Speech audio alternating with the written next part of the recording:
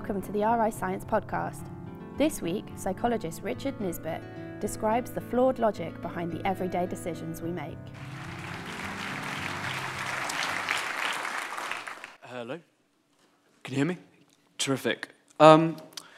If psychology has taught us one thing consistently over the last 4 or 5 decades, it's that our instincts, our judgments, and our prejudices about the world, and in particular about ourselves, are usually wrong. Richard Dawkins once described our brains as having been essentially designed for watching large or medium-sized objects moving slowly across the savannah. And now those same brains have to deal with Twitter or politicians' illegible tax returns. Few scientists have done quite so much to catalogue and to correct these biases as our guest tonight, who is Richard Nisbett. Richard has been the Theodore M. Newcomb Distinguished Professor of Psychology at the University of Michigan for almost a quarter of a century. And over that time, he has been an unyielding champion of critical thought. He's taken a particular interest in the extent to which intelligence is hereditable and to what extent it's down to culture. He's also looked at how minds differ and studied in particular the differences between Eastern and Western traditions of reasoning. His latest book is Mindware, which by complete coincidence happens to be out in paperback at the moment. It is in equal parts a compendium of the ways in which we think wrongly and a primer of ways in which that we can think right. And I'm sure he won't mind if by way of completing the introduction, I'll just read out a brief passage from towards the end. This book has brought you some bad news and some good news. The bad news is that our beliefs about many important aspects of the world are often sorely mistaken, and the ways in which we acquire them are often fundamentally flawed. The bottom line for all this, our beliefs are often badly mistaken. We're way too confident about our ability to acquire new knowledge that accurately characterizes the world, and our behavior often fails to advance our interests and those of the people we care about. The good news is the flip side of the bad news. You already knew you were fallible before you read this book. You now know much more about what produces your failings and how to compensate for them. So to get you there, I would like to introduce Richard Nisbett. Thanks very much. Thank you. Thank you, and thanks very much for inviting me. I was quite excited to hear that I would be able to talk at the Royal Institution. As you may know, Americans are excited by anything royal. It's actually a particularly appropriate place for me to speak because I just was reading the charter for the Royal Institution, and it was set up for one thing, for, quote, teaching the application of science to the common purposes of life. And that's exactly what I want to talk about. I have no interesting findings to tell you about. I just have something to tell you about using the tools of science for understanding the world that we live in. The Industrial Revolution changed everything. And by everything, I mean everything. The wealth of the average European basically did not increase for the 2,000 years before the Industrial Revolution. Our life expectancies are substantially more than double what they were before the Industrial Revolution. So we got healthier and wealthier. Did we get wiser as a result of the revolution? Well, I would be happy in a discussion to defend the proposition that we did get wiser, but what I certainly have evidence about today is that we got smarter. The Industrial Revolution required different kinds of minds than were around at the end of the 18th century, even in the most advanced countries. So the Industrial Revolution absolutely required the 3 R's, reading, writing, and arithmetic. And the more of these other habits of mind that you had, the further you would be able to go in the hierarchy of society. So there's actually good evidence of the sort of hardest kind that psychologists can come up with, that we've gotten smarter. IQ tests started being given early in the 20th century.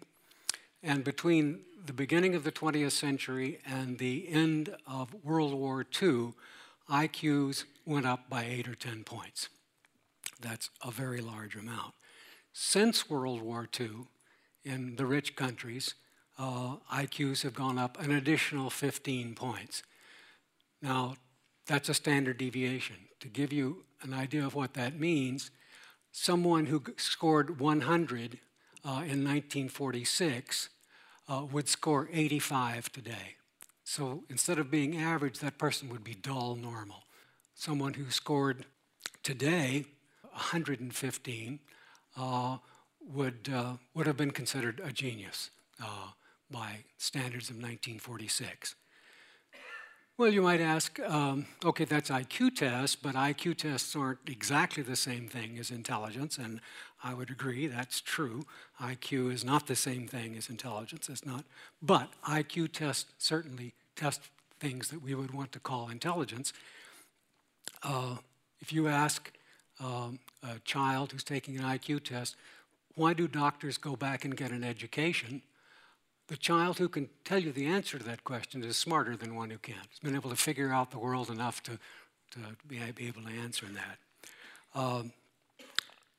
A child who can answer the question, how are revenge and forgiveness alike, is smarter than a child who can't answer that question. Vocabulary has increased by a standard deviation, equal to 15 IQ points over that period of time.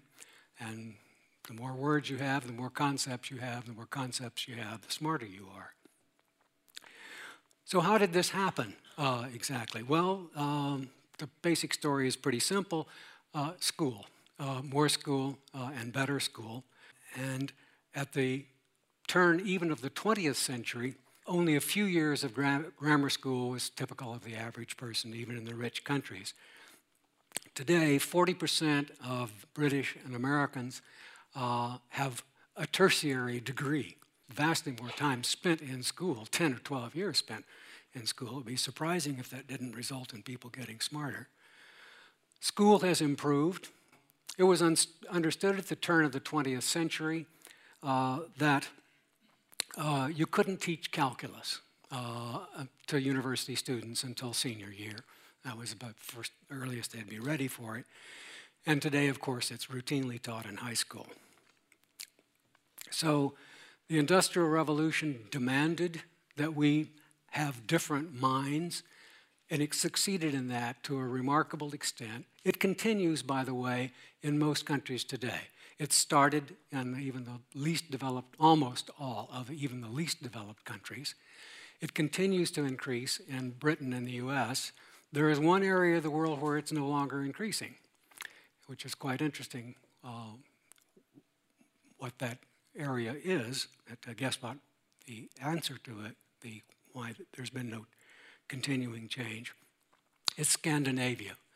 And I think it's likely that this is the case because Scandinavia just does a better job than the rest of us at bringing up the bottom, about giving every opportunity to people at the bottom. So those folks are, they've achieved about what we can achieve at the current level of what we're teaching in these Industrial Revolution skills.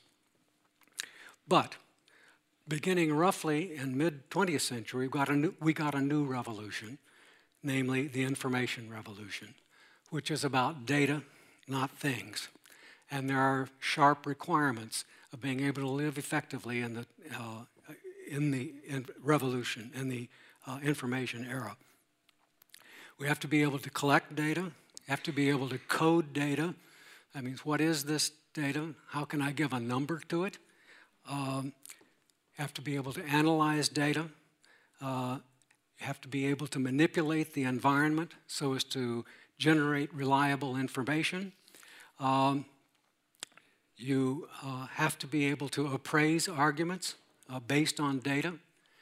And you have to be able to choose between possible courses of action based on data. Now, the tools required for that are the same tools as the Industrial Revolution required, but a whole lot of other ones as well, namely statistics, probability theory, scientific methodology, sophisticated epistemologies, and decision theory. For statistics and probability theory, the concept of a sample of a population, of sample bias, randomness, law of large numbers, normal distribution, standard deviation, statistical significance, regression to the mean, base rate, and correlation. In many occupations today, if you don't understand those things reasonably well, you can't function effectively. And what I want to argue today is if you don't understand those things, you can't function effectively in your daily life. For scientific methodology, the bare minimum is the concept of the control group, randomized control experiment, confounded variable, self-selection, independence of observation versus dependence of observation, the concept of a natural experiment and how to discover them, and artifact. In decision theory, cost-benefit analysis, the concepts of opportunity cost and sunk cost, and the notion of loss aversion, and how not to mess yourself up by finding loss so aversive. In roughly the beginning of the 70s, psychologists started showing our weaknesses with these things. Kahneman and Tversky are the most famous names associated with this, showing how these kinds of principles, because people don't understand them or because they're unable to apply them, causes them to get all kinds of problems wrong.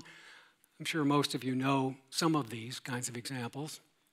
If you tell a University of Michigan freshman that there is a town with 2 hospitals, one with about 50 births per day and one with about 15 births per day, and then ask at which of these hospitals do you think there would be more days in the year on which 60% or more of the babies born were boys. About half people will tell you it doesn't make any difference. Of the remainder, about half will say it's the larger hospital that would have more such days, and about half will say it's the smaller hospital that would have more such days. What's missing is concept that everyone here has been familiar with, but we just don't know how to apply across the infinite range of situations where it's necessary. So that law says that the sample values resemble population values, and in the case of this problem I just gave, the presumed population value is 50%. So sample values resemble population values as a direct function of their size and an inverse function of the expected error associated with each observation. And you have to think of observations. This is not common for us to do this, but every single observation that you might make, the distance from here to Pluto, a person's height, a person's attitude toward a political candidate, can be thought of as an observation which is composed of true score, which is what's really the case with Pluto as God sees it, as God measures, plus error associated with it. And we have a good conception of error for a lot of things. We know that the height estimates, you would never bother to measure someone's height twice. I mean, once is enough, that it's, the error is very slight. Probably the same is true for the distance to Plato, but all kinds of other observations that we make in everyday life, we treat as if we're getting the true score. I mean, nature wouldn't kid us. I've got the true score. No conception of error, which could be throwing us off enormously. So I'm going to talk about 6 of these tools today. You've heard of them all. You probably use some of them in your work, but you don't use them for a fraction of the relevant problems in everyday life that you encounter. We're not nearly as smart as we could be or as we're going to be. Suppose I told you I have a friend who's a business executive, and recently he interviewed someone for a manager position, and this person had a great record in his previous jobs. He had splendid recommendations from prior employers, but my friend interviewed him, and he didn't seem to have any interesting commentary to make on my friend's business. It just didn't seem too sharp, so my friend went back to his colleagues and said, I don't think we should pursue this guy, I just don't think he's material for us. Now, we say, well, that's totally commonplace, ordinary event. tell us there's something wrong with that, Professor? Yes, I am. Compare that to a case of a university football coach who goes to visit practice by a particular player, a forward, who's been extremely highly recommended by his coaches and has a great scoring record. But he observes this kid during the practice, and the kid just fails to make some goals he should have made. He just doesn't seem in control of the ball. And he goes back to his fellow colleagues and he says, I don't think we should pursue this guy, I just don't think he's material for us. Now that probably rings a bell. Wait a minute. Is that a great decision? And of course, it wouldn't be a great decision. And it wouldn't be a great decision because we understand the concept of observations equal true score plus error when it's applied to sports. Because we see it all the time. We see the star who usually makes 15 points per basketball game makes 2 tonight. Next week, he makes 30. There's lots of error around any athletic performance. That's captured in the U.S. for what we call football by the idea that on any given Sunday, any team in the National Football League can defeat any other team. We understand it there. We don't understand it with interviews. Why don't we understand it with interviews? Because nobody does that many interviews, not that many. You just don't see that many people in interview situations, and you're certainly not keeping track of how well they did, how well each of these people did in their interviews, and how well they did in your company, and then following them, the people you didn't hire, and seeing how they did in their companies. We don't do that. So it's not, in a sense, it's not our fault that we don't understand that the interview is such a bad guide. Well, is the interview such a bad guide? Yes, it's astonishingly bad. The correlation between interview ratings and performance in college, in any business where it's been examined, performance as a physician, performance as a military officer, the correlations run 0.1. So what do you have to do to get this right? You have to frame the problem as one of observations plus error, and you have to remind yourself everywhere in life that human behavior observations are subject to substantial error. Now, we understand that, as I say, perfectly well with sports. We did a study where we asked University of Michigan students to tell us what they thought the odds were that if Billy got a higher grade on a spelling test than Bobby, that he would also at the next spelling test get a higher grade. And we also asked about basketball. Joan got a higher score than Jane at one basketball game. What's the likelihood she would at the next? And then we asked about 20 events. Billy scored higher than Bob on the average of 20 spelling tests during the year. What's the likelihood that he would in another 20? The odds, 20 odds and 20 evens. And here are the results, what people thought, reported in correlation terms. Correlations run from -1 to +1. 0 means no relationship whatsoever. +1 means a perfect relationship. In this case, it would mean if you thought that the correlation was 1, you would say, well, if he got a higher grade on one test, he's certain to get a higher grade on the next test. But these are reported in correlation terms. And notice that people's guesses about, that's combining basketball and spelling, their guesses just happen to be right on the money. They're exactly right about how much error is expected from these kinds of observations. They also understand that you get much stronger association between 20 scores and 20 other scores than between one score and one score. They don't understand the extent to which that's true. It actually goes up to a near certainty. if Billy got, I mean, we have the data on these, we know that. We know what's going on here.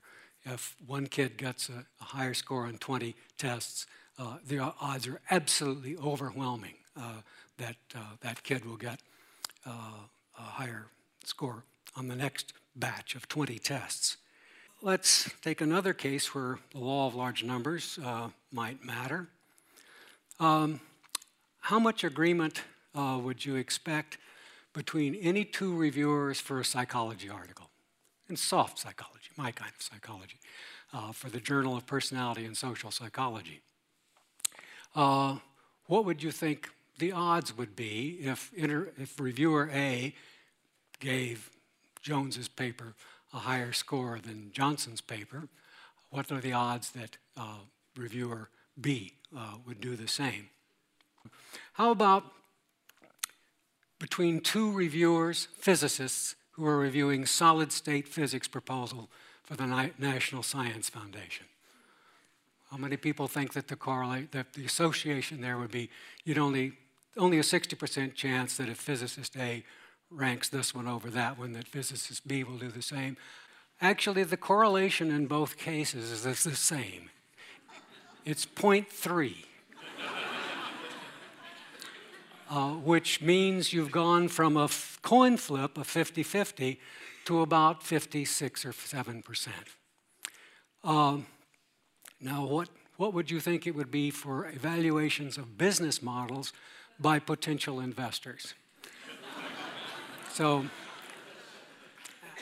I can't entertain you with the answer, I don't know, but I do know that I spent some time with folks in a hedge fund who really impressed me as being extremely bright people who really were doing their business quite well in many ways, but they only had two people judge each business proposal. If you increase the number of N, the reliability, that is the odds that you'll get the same answer from both, go up as a function of the number of the square root of the number of cases. If something is really important to you, you really got to have a good judgment about this. You got to ask a lot of people for anything that's at all subjective, even things that seem objective, like solid-state physics proposals. In the U.S., baseball is very popular, and it turns out that the best player of the so-called freshman players, first year in pro ball games, is very rarely the best player the next year. And this phenomenon has a name, it's called the sophomore slump. We have a similar kind of concept for second novels, right? The difficult second novel is a great first novel, second novel, it just hit that jinx of this, or the album, great first album, second one's not so terrific. Now, people will give for baseball and for everything else causal explanations till the cows come home. They'll say, well, the pitchers make the necessary adjustments, or well, the guy gets so cocky and he falls off his game because he's not paying attention. But let's think for a minute about how it is that best freshman ball player gets to be the best freshman ball player. Well, by having more talent, for sure, than the average player, but he's way out there. And to get way out there, he not only has to have a tremendous amount of talent, everything else had to go right. He got particularly good coaching the first 3 or 4 games. As it happened, he just did great and built confidence. He got engaged to the girl of his dreams. The next year, the great dice roller in the sky gave him an elbow injury that kept him out for the first 3 weeks, and his fiancée ditched him. Somebody else got the dice rolls that second year. This is just another way of saying all observations can be thought of as true score plus error, and there's error around a baseball score. If you ask people this, think there's no error? Well, of course there's error. Well, look, if there's error, then somebody who's way the hell out there has got to be expected to come back in. And this principle is called the regression to the mean, which is happening around us all the time, and we're largely blind to nearly all the cases of it that are being presented to us every day. Extreme observations of events are likely to be followed by less extreme observations of the same type of event to the extent that there is variation, error, for observations of the type in question. And when we're going from one dimension to another dimension, this is especially true. Predictions for events of one kind based on observations of another kind have to take into account the degree of correlation between the two kinds of events. My God, just this gesture seems to have... my favorite example of regression to the mean is told by Danny Kahneman, who wrote Thinking Fast and Slow. He spoke here a while back. He was talking to pilot trainers in the military. And he said, you know, psychologists have discovered that the best way to teach people something is to emphasize their good performance, tell them why it's good, and to de-emphasize the bad performance. Not as useful to tell them why performance was bad. Pandemonium breaks out in the room. Professor, you don't know what you're talking about when it comes to pilot training. We found that if a guy makes a really excellent maneuver and we praise him for it, odds are it's not as good next time. Made it worse. If he does something really terrible, we scream at the son of a gun, he does better the next time. In psychotherapy, there is something called the hello, goodbye effect. People come in, they're a wreck, they're a mess, they're miserable. They go out and they're fine, things are swell. So think about it this way, the difficult second novel or the jinx in albums. If someone's second novel was terrific and the first one had not been so good, would you say, gee, I guess he was subject to the freshman jinx? Not likely. It's only because we have an interesting case of extreme excellence. We have no recognition that we have no right to expect that the second score is going to be as high. Recently, the Insurance Institute of America did a study of the safety of automobiles. They reported on the deaths per model year of each of a huge number of autos. And they find such things as the Ford pickup. There are enormously more deaths per vehicle year associated with the driving the Ford pickup than there are the Volvo station wagon. So you ask most people, why do you suppose that is? They say, well, you know, I've heard about these Volvos, how safe they are. It's probably true. But I have a quiz for you. See if you can match the driver with the auto.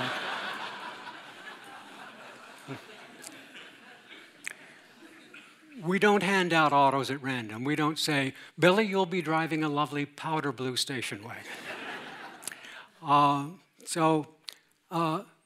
The problem here is called self-selection. The subject chooses not only the subject's level on a given variable, gets a Volvo station wagon, but the level on a host of other variables that are correlated with that variable. Safer drivers tend to buy Volvos than buy Ford pickups. But actually, the self-selection problem makes more sense, although it's a little odd to say it, when applied to the auto in this case. It's as if the auto selects the driver. And not only selects the driver, but also selects the number of miles driven per year and selects the conditions under which the auto is driven. And if you have self-selection, if you learn nothing else tonight, because this is the thing I most care about, please learn the concept of self-selection. If you measure something about a person and you now know you have an idea of what that person's score is on that, bear in mind that he's selected that score, not you. And Any number of other things can vary as well. This becomes particularly important, and I guarantee you, you have read many, many findings like this. Men who take vitamin E have a lower likelihood of prostate cancer. Now, the thing about that is that men who take vitamin E are going to differ in all kinds of other ways from men who don't take vitamin E. They're going to have a higher social class on average, more likely to know that they ought to take vitamins. They're more likely to have the money to go out and buy vitamins. They probably have a better diet because if they're bothering to take vitamins, they probably care about their health enough to watch their diet and their cholesterol and their blood pressure, and they probably exercise. This actually has a name now in epidemiology. It's called the healthy user bias, because people who do things that sound healthy do other things that sound healthy. You're not going to find out whether vitamin E is good for you or bad for you until you do the randomized control experiment. Flip a coin, see who gets the experimental treatment and who gets the control, and you measure the outcome. Now, through the miracle of random assignment, you know that on average, subjects in one condition are identical to those in another. Every guy who's very rich, there's somebody else in the control group who's also rich. Everybody who has a lousy diet in the experimental group, there's someone in the control group who also has a lousy diet. So once you do this experiment, you can now find out what is the effect of vitamin E on prostate cancer. And the answer is vitamin E makes prostate cancer more likely. Now, people who do purely correlational studies, where they're not doing the manipulating, they're just doing measuring, will say they've got this problem handled. They apply something called multiple regression analysis. And what this means is that they examine the association of each of a number of independent variables with a dependent variable, net of the association between every other variable and the dependent variable. Another way of putting this is to say the correlation of, they look at the correlation of X and Y, controlling for, subtracting out all the correlation between all variables that are correlated with both X and Y. And in theory, that is a way that you can get rid of this problem. And I can point to cases where multiple regression and regression analysis applied in this way will get you the right answer. But often you can't identify all such variables. I mean, how many things might be different between people who take vitamin E and people who don't? There are a limitless number. And anybody who thinks that tells you they can limit is just blowing through his hat. You can't. You can't identify all variables. Of those that you do identify, you often can't measure them. Or even if you can measure them, it can be very difficult. Or do you know how exactly should you measure? Control. They'll tell you, epidemiologists will say, I control for social class. Well, you did. How did you do that? Did you look at the amount of money people make? Or did you look at the prestige of their occupation? Or did you look at their educational level? Those are all ways that are correlated with anything we would want to call social class. Or would you use some combination of those? And if so, how do you combine them? It turns out that in these epidemiological studies, it matters hugely sometimes. I'd like to be able to tell you, I'm a social psychologist. Like I say, I know how to measure social class. Actually, I don't. I mean, I don't know what's the best way to measure social class. And it's meaningless to say you control for variables with missing values. How many old ladies drive pickups? I mean, the Insurance Institute assured us not to worry about any possible artifacts in their findings because they controlled for age and gender. Both of the guys who drove Volvo station wagons had no accidents. And that's the way, in effect, the way they controlled for that. In 2007, when shortly after Barack Obama declared for the presidency, he was invited to have a discussion with Google employees. And the first question that the CEO, Eric Schmidt, asked him was, what's the best way to sort 30 million integers? And Obama said, well, I think the bubble sort would be the wrong way to go. Eric Schmidt hit his forehead, and the audience broke out into applause because, in fact, that was the correct answer. And Obama then went on to say that he believed in evidence, he believed in science, and he would govern accordingly. And in the audience that day, there was a man named Dan Siroker who decided to go to work for Obama. As he put it, he had me at bubble sort. And there are a couple of several things that Google believes that I think we should all believe. They have a derisory term for how businesses make most of their decisions, which is you get the hippo, the highest paid person's opinion.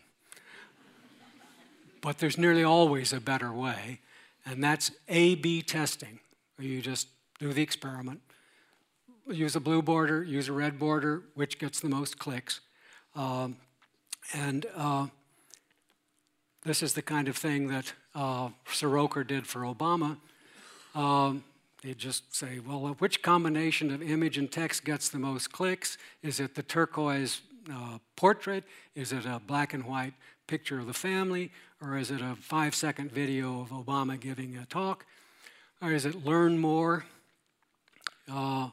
join us now, or sign up now? I find that I'm just without intuitions about these things. You may or may not. But another expression they have around Google is assumptions tend to be wrong. The first people to really know this were social psychologists. Assumptions about human behavior, especially human behavior in novel situations, tend to be wrong. As it turns out, the most effective thing is the black and white photo and the legend, learn more. It's actually 40% more effective than the worst combination. That can translate into a lot of money and a lot of votes. A couple of anecdotes to end with. I don't have much time to talk about decision analysis. Many years ago, my wife and I bought a summer cottage, and we were absolutely at the end of our finances. We didn't have enough to buy furniture. So I decided I'll build the furniture. For some people, that would be a good idea. I was the kind of kid who always had parts left over after I built the model. So I said, well, I'll go take a class. So I went and took a class in woodworking. And at the end of 15 hours, I had a box. And dawns on me, this is just not the way to do it. I was not paying attention to the fact that I was paying a huge opportunity cost for trying to make my own darn furniture. Here's the way economists think about the world. It's kind of depressing that everything you do has alternatives. And everything you do actually has a best alternative. And that best alternative is the opportunity cost of doing whatever it is you decided to do. In my case, there were millions of things that I would rather have done than make my own darn furniture. And the smart thing to have done would be to do what we actually did do, which was live pretty low on the hog for several months, bought dirt cheap furniture, and as we got richer, we got better furniture. You need to frame actions as potential costs. Is this the optimal thing to be doing now? What costs are being paid for it? What else could I do that would cost less or benefit me more? Now, that all sounds pretty straightforward, but the problem is recognizing it. Suppose you bought a ticket to a football game a month ago, paid £100 for it, and tonight's the night, but the star is not playing, nothing really depends on the outcome, and it looks very much like it's going to rain. If you ask most people what what do you think you would do? Go to the game or not? Most people say, God, I would hate to waste that 100 pounds. To which the economists would say, honk, wrong. You can't waste it. It's gone. You can pay twice. You can pay once for the ticket and once for the tedium. Now, this is not going to get you very far because you need a psychologist at the other elbow for something like this. Because you can frame it and say, yeah, it's true, I know I can't get it back, but it hurts. It produces what social psychologists call cognitive dissonance. And to reduce that cognitive dissonance, you say, you know, lots of times I've gone to games. I wasn't expecting much, and they turned out to be really pretty interesting. That might happen now. The psychologist will say, here's the thought experiment you do. Suppose you hadn't bought the ticket. A friend calls you up and says, I have tickets for the football game tonight. Do you want to go? If the answer would be yes, I would. I'll be right over. Then by all means, go to the game. But if the answer would be, you've got to be kidding, the Star's not playing, nothing depends on the outcome, it looks like it's about to rain, then you don't go. So you have to pretend the resource had not been expended, would you still do this thing? One thing that has struck me, and I've been doing research on this for a very long time, what struck me is how well folks did in the Industrial Revolution with getting people the cognitive skills that they needed. In 1760, in Britain, hardly anyone could read and write. By 1840, 70% of British could read and write.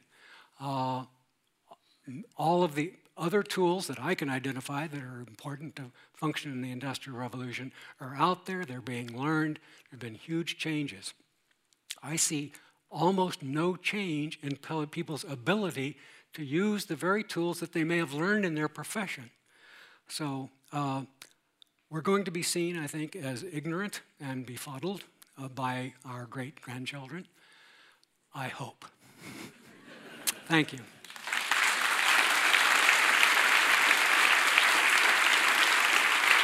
Thank you.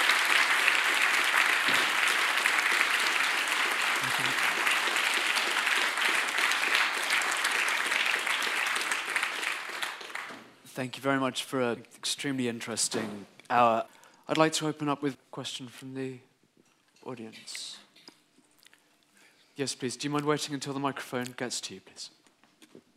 You said in psychotherapy there's a hello and goodbye. Could you explain what that is, please? Oh, right. A lovely example, which you couldn't possibly have understood because I didn't give the punchline.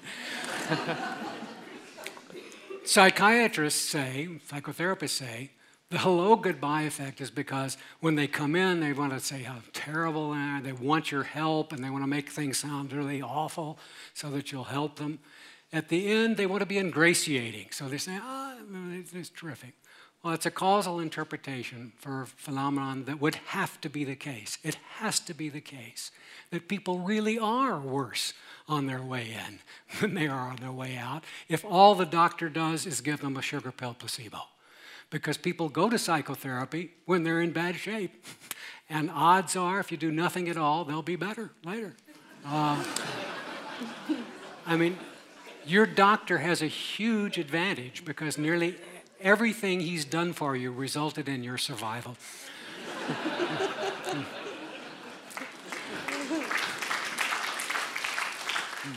Would anybody in the middle section like to ask a question? Right at the front here, please. You gave the example of a physics paper evaluated by two reviewers, and there is very little correlation as to how they review it in other disciplines the same. Now, this is really quite worrying if there is no objective level for these things. But even more worrying is, say, people who govern us, you know, like in government, when they evaluate situations, how do they make decisions, and do they make the best decisions? Well, I think we all know the answer to that. But what are some of the ways that decisions can go wrong? There's a wonderful book by a social psychologist named Irving Janis who gave rise to, you probably heard the term, how many people have heard the term groupthink?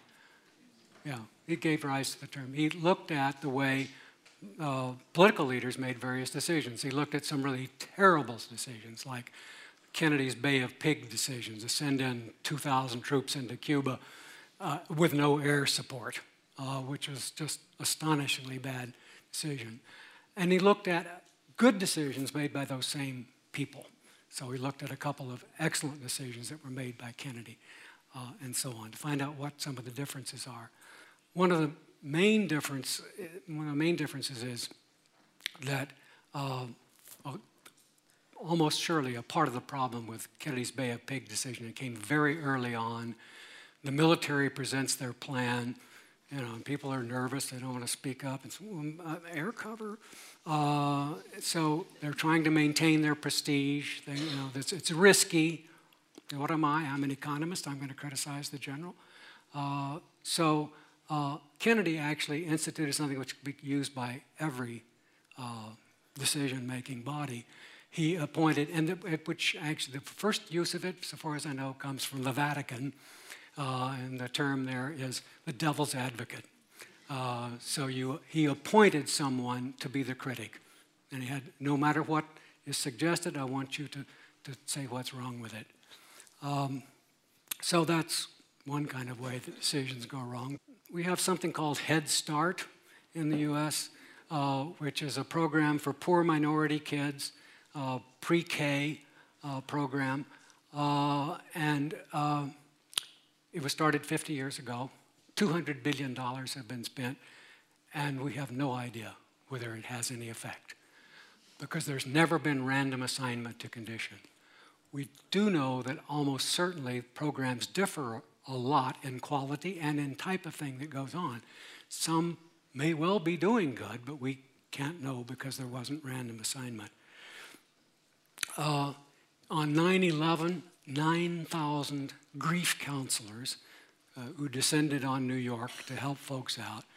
Grief counseling is a very reasonable sounding thing to me. You get a small group of people, they tell what their experiences are, what their feelings are. The leader assures people that these feelings are normal, and that in the not too distant future they're going to be much better off. This actually increases the length of distress, period of distress, somewhat for people. Who knows why? Assumptions tend to be wrong. Sounds like a great idea to me. It's not. There were some prisoners in New Jersey a while back who decided that they would like to take at-risk youth and tell them how horrible it is in prison. So they brought junior high kids in. And you can't believe it's incredibly boring. The food is horrible. There's constant fighting. There's sexual abuse, and so on. This increases the likelihood that these kids will commit crimes. It's been estimated that for every $1 spent on what are called scared straight, people familiar with that term, scared straight? Every $1 spent on scared straight costs society $140 in incarceration costs and crime costs. So our societies are not making decisions on the basis of these. Anybody on this side? Yes, at the back. As you spoke at the beginning a lot about people being smart or smarter. Now, do you make a distinction between smartness, intelligence, wisdom, and cleverness? Yes, I do. I actually have started studying wisdom, and it came from my study of Eastern versus Western ways of reasoning, and they are quite dramatically different in some important respects. Westerners are very good at logic, at analysis, at categorization, but they make a lot of errors because they don't do something that's more characteristic of Easterners, which is to pay much more attention to context. The simplest demonstration we have of this is if you show Japanese and Americans 20-second videos of underwater scenes, and then you turn it off and you ask them, what did they see? The Americans will say, I saw 3 big fish swimming off to the left. They had white bellies with pink stipples on them. The Japanese will almost invariably start by saying, with context, I saw what looked like a stream. The water was green. There were rocks and shells on the bottom. There were 3 big fish swimming off to the right. They actually produce 60% more information about context than the Americans do, at no cost to what they're able to do for the most salient object. But Americans are just, and if you put Gizmo on people, it will show where they're looking at a picture. The Americans are looking at the central object. The Asians are looking at object, context, object, context, object, context.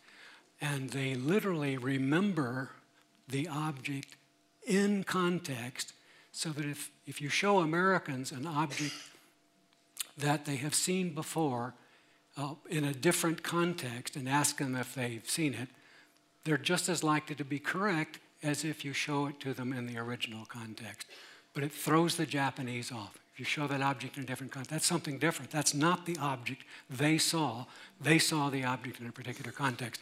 But the point is much more general than this, because they're much more attentive to historical context, temporal context. They're much more attuned to social cues than Westerners. And a lot of this, as far as I'm concerned, it counts as wisdom. So we started looking at people's responses to questions about social conflict, societal conflict and individual conflict. And the individual conflict were drawn from the advice columns. Dear Abby, it is in the US. We literally just used those columns. And then we scored them for things like perspective taking. Do they take more than one perspective? Do they come up with, do they assume that things are probably going to change, which I think is wiser than just assuming that it's going to be static? Do they recognize possibilities for compromise in conflict and so on? And the first thing we found, we did the study first with Americans, is that Americans get wiser as they get older. And believe it or not, this is the only study that actually shows that. Other people show it, but they look at the populations, they look at a bunch of university freshmen and some old folks knitting doilies, and they find that sometimes they find they're wiser, usually they don't. We did a random sample, and if you don't do a random sample, you can't answer that question. So we did find that Americans get wiser. Young Japanese are substantially wiser than young Americans by these measures. But they don't get wiser as they get older. From age 25 to age 75, they get no wiser. Now, why is this? I think it's because East Asian society emphasizes harmony, getting along, reducing conflict, finding compromise, and so on. This is part of the socialization of young Japanese. So they really are wiser than Westerners are. Americans don't get that. We keep making mistakes, creating conflicts, and handling conflicts badly, but we do learn from it. So, and actually, 75-year-old Americans are just as wise as 75-year-old Japanese, but they sure got there a lot quicker. So, we have time, I think, for one last question. You said that you should involve lots of people in making investment decisions, but anyone who's been in committees with lots of people find that they're terribly inefficient. So how do you structure an effective investment or a decision-making body? Right. Well, actually, this hedge fund that I went to, I thought it was the best decision-making procedure I'd ever seen, because they would get the 2 most expert people to make their evaluations of a particular thing. And they're constantly, if you got 2 people, you're going to get a larger set of questions raised on average than would be the case if there was just one person. So they're asking more questions. They're entering into a dialogue, which is almost surely going to, I'm often finding that what I believe is wrong because I hear myself saying it to someone, say, oh no, that's, and even if the other person doesn't recognize it, which the other person may, in which case there's a double benefit. So there's that, and then they present their analysis and the reasons for it to the entire group. It's a group of about 15 people, so they can bring in expertise from various ways. I can't tell you how superior that is to the way the National Science Foundation and the National Institute of Mental Health make their decisions about grant proposals. The National Institute of Health has 2 people and only 2 people, and in my field, the decision is then made not just by social psychologists, but by anthropologists and sociologists, and who are, you know, and I've literally heard one say once, I like the name on this proposal, I'm going to vote for it.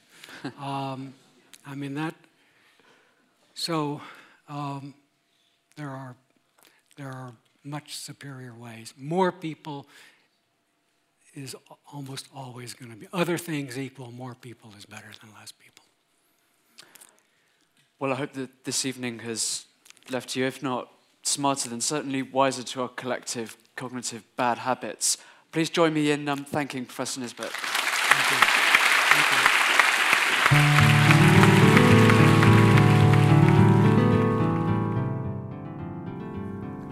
Thanks for listening. In our next episode, Professor Steve Jones takes a look at the history of science during the French Revolution.